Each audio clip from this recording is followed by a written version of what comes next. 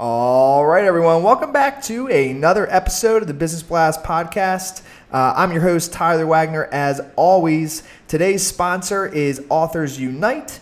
And if you want to become a successful author, Authors Unite is the place to go. So head on over to authorsunite.com to check out a free case study that'll teach you how to do exactly that. And now let's jump into the episode.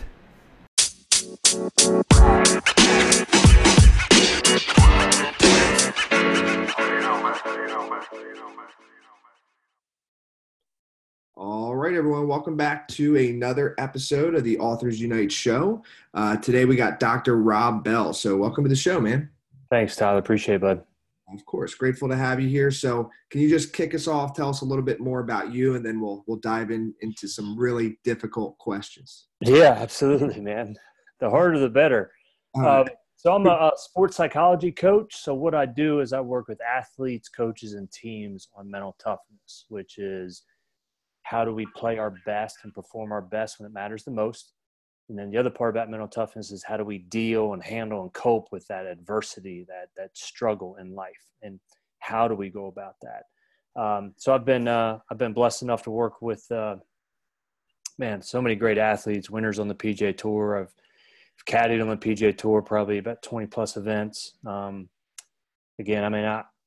say I'm blessed because I've never hit a shot, you know what I mean? But I've worked with the USTA national champion, University of Notre Dame, Indy 11, worked with Olympic medalist, and then collegiate and elite amateurs as well.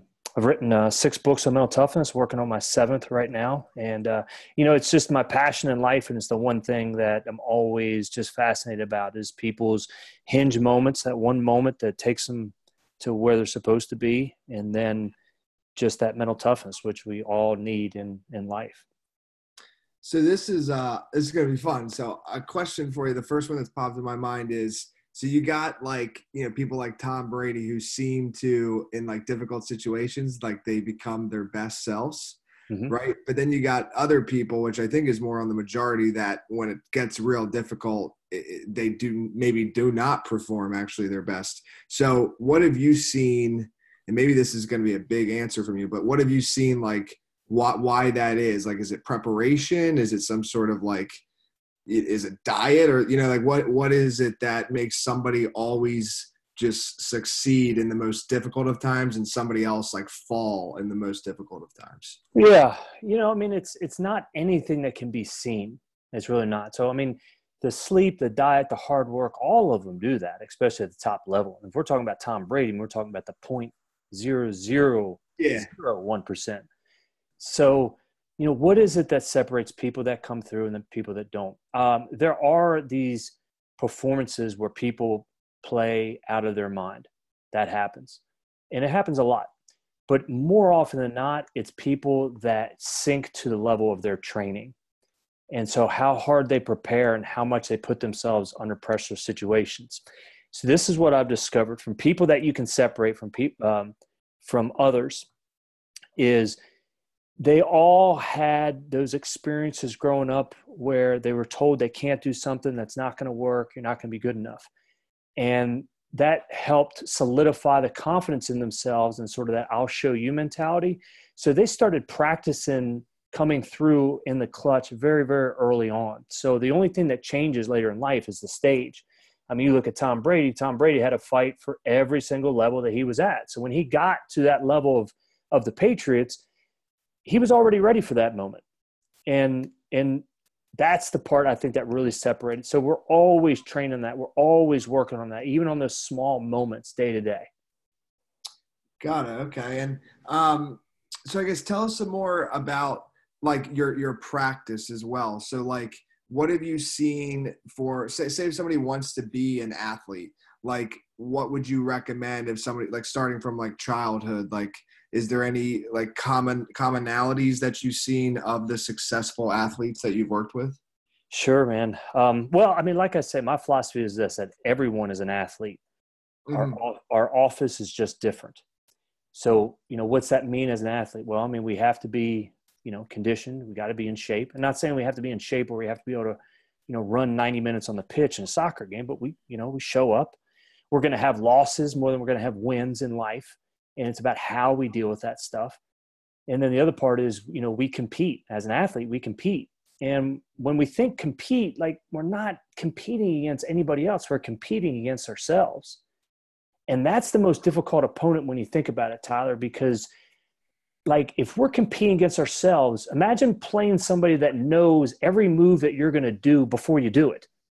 Like, it's, the weaknesses, the strengths, we know everything about our opponent. That's why it's so difficult to beat that opponent. And so when it comes like being an athlete, like as a kid, it's just focusing on the process, and the process is, can we address and want to attack our weaknesses in life, and can we get better at that? Now, if there are any parents that listen and say, I want my kid to be a pro athlete, I say this: look, if parents knew what it took to be a pro athlete, they'd never have their kids sign up. The only people that we see are those that are really, really successful, like a Tom Brady, like a Roger Federer.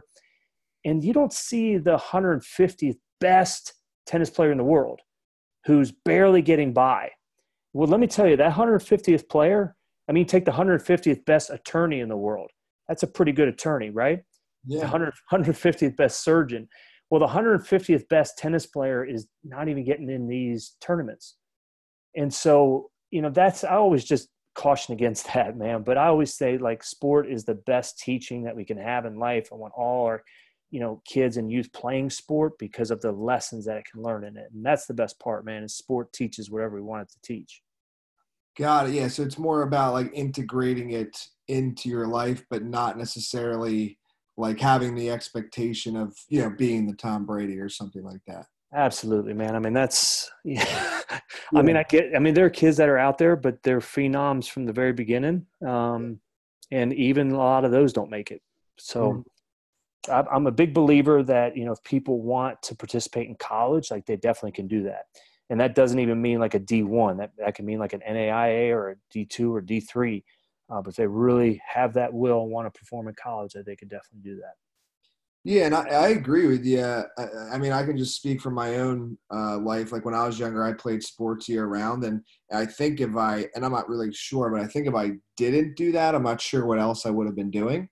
Right. So I think it's definitely like, when you're younger, you got a lot more time on your hands, I feel, right? So I think it's good. Those hours after school it doesn't have to be sports, but they should be filled with something that's continuing your growth. And if there is nothing, there, then typically the child will fill it with something that's not so good, So yeah.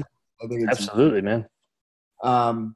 So to transition just a little bit, and this is because most of my audience is authors. So I thought in the beginning that you said you're working on your 7th book. So can you tell us, just tell us about that, man? You've written like 6 books already, man. Like, how are you knocking these out? Because a lot of people struggle with writing books, and the way you said it kind of seems like it wasn't so difficult for you. Oh, man, no, it is difficult, man. Don't get me wrong. And that's what's funny, man. The 6th book that I wrote is No One Gets There Alone. And it started off as a completely different book. And it was the hardest book that I wrote. You would think it would get easier because we know how to do the process, but this one got harder, just never came together. It was really, really painful. And I think that's what authors, we're alone when we're writing. It's very isolating. And so this is the only process I know how to work. And I borrowed this one from John Grisham, because John Grisham, pretty good author. I think we'd all agree, right? So, when he was just legal aid, so before he would go to court for the day, he would write for 1 hour. And that's all I've done. I will write for 1 hour every single morning, and that's it. And, sometimes I get a lot done. Sometimes I don't get a lot done. I'm not like distracted. I'm not like checking email and then coming back to write, but I write for 1 hour focus. Sometimes it's research, 1 hour every day. And then that's it. So it's just like a workout. It's just like we're going for a run. And then we compile that. Now what we have is now we start to develop a product. And I always say this, and you probably agree with it. There's no good writing. There's only good rewriting. There's only going back through and then looking at it. How can I make this better? How can I make it shorter? And, but that's the only process I've ever done, man, because I'm a simple is powerful kind of guy. And I'm not the sharpest tool. So I have to keep it simple, but I can do 1 hour a day. So that's how I've done it, man. I love to hear that. I say almost the same thing. Like, I think 1 hour every morning is the best way. That's how I've written my books. And a lot of people that, we've worked with, that's how they did theirs. And another thing that you said that I love there is that I always tell people too, is it's like, you have no idea how much different, like you said, your book literally became about like something else.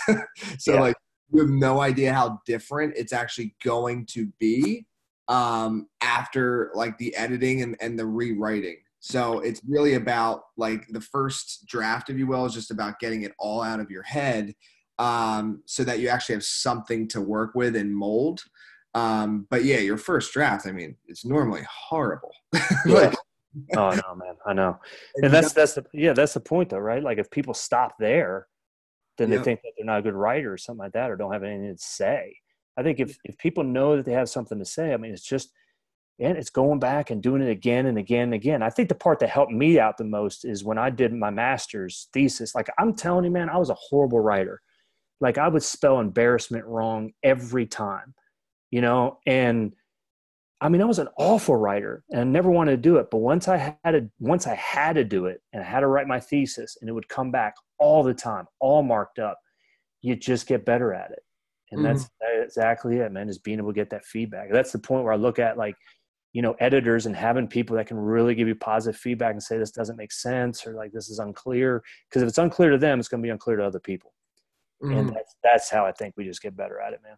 Yeah, man. And I'm all about the simple. I'm so like that. I love it. Yeah.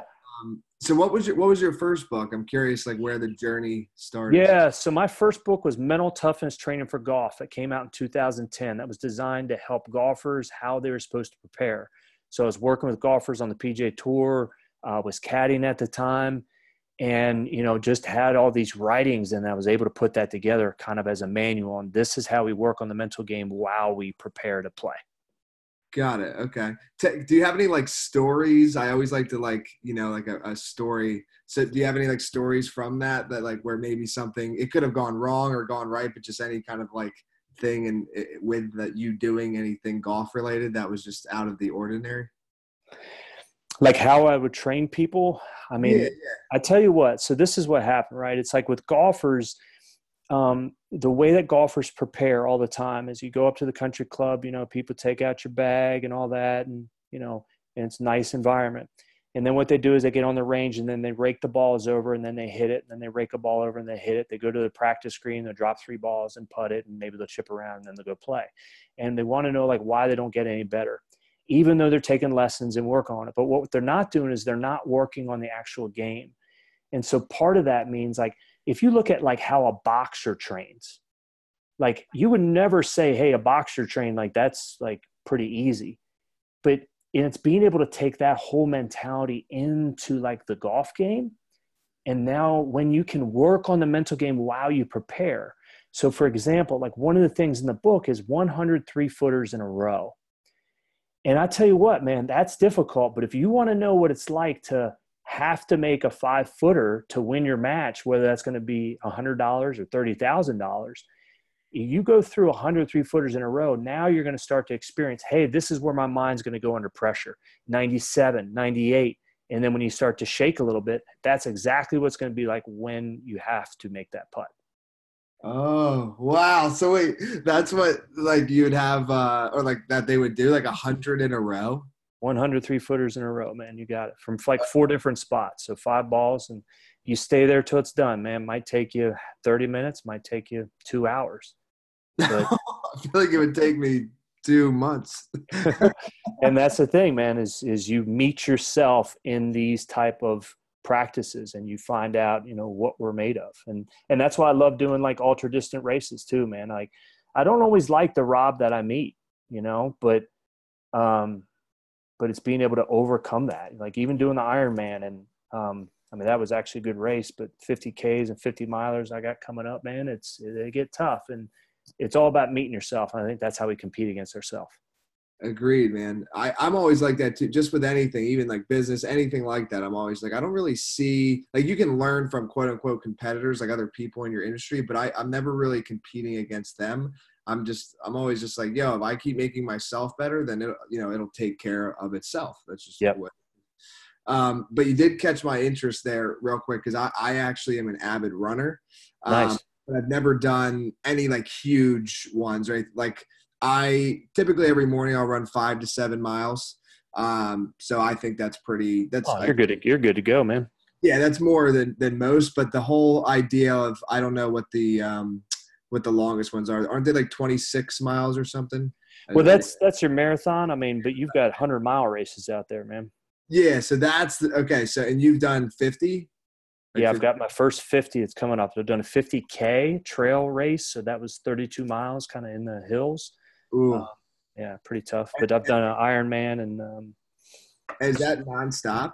Like you didn't take any it's breaks? nonstop, buddy. Just keep going, man. Keep moving. All right, so I'm just curious, more on the mental side of things, like where, because the 5 to 7 that I'm doing in the mornings, I'm noticing like I actually think I hit this point after like at the 5 to 7 that I could actually go maybe maybe double that because I'm just such in that flow, but to then double that again, that to me seems insane.